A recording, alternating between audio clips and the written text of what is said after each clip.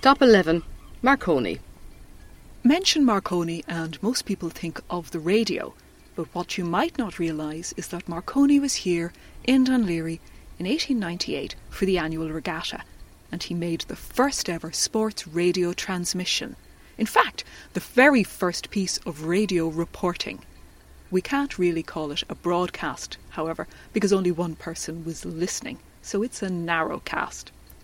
This is the story. It was July 1898, and the regatta was taking place in Dublin Bay. Marconi was in Ireland at the time. Well, remember, his mother was Irish, and he was trying to interest people in his new radio technology.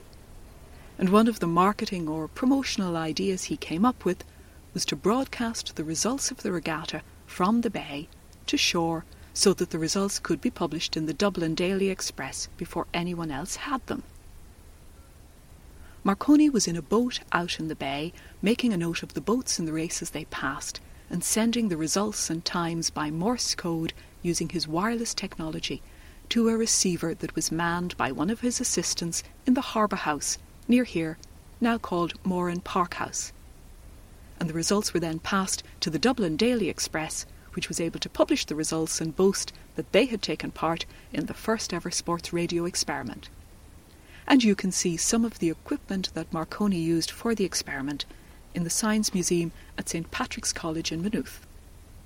Next, the human sundial, time, and the world's first suburban railway.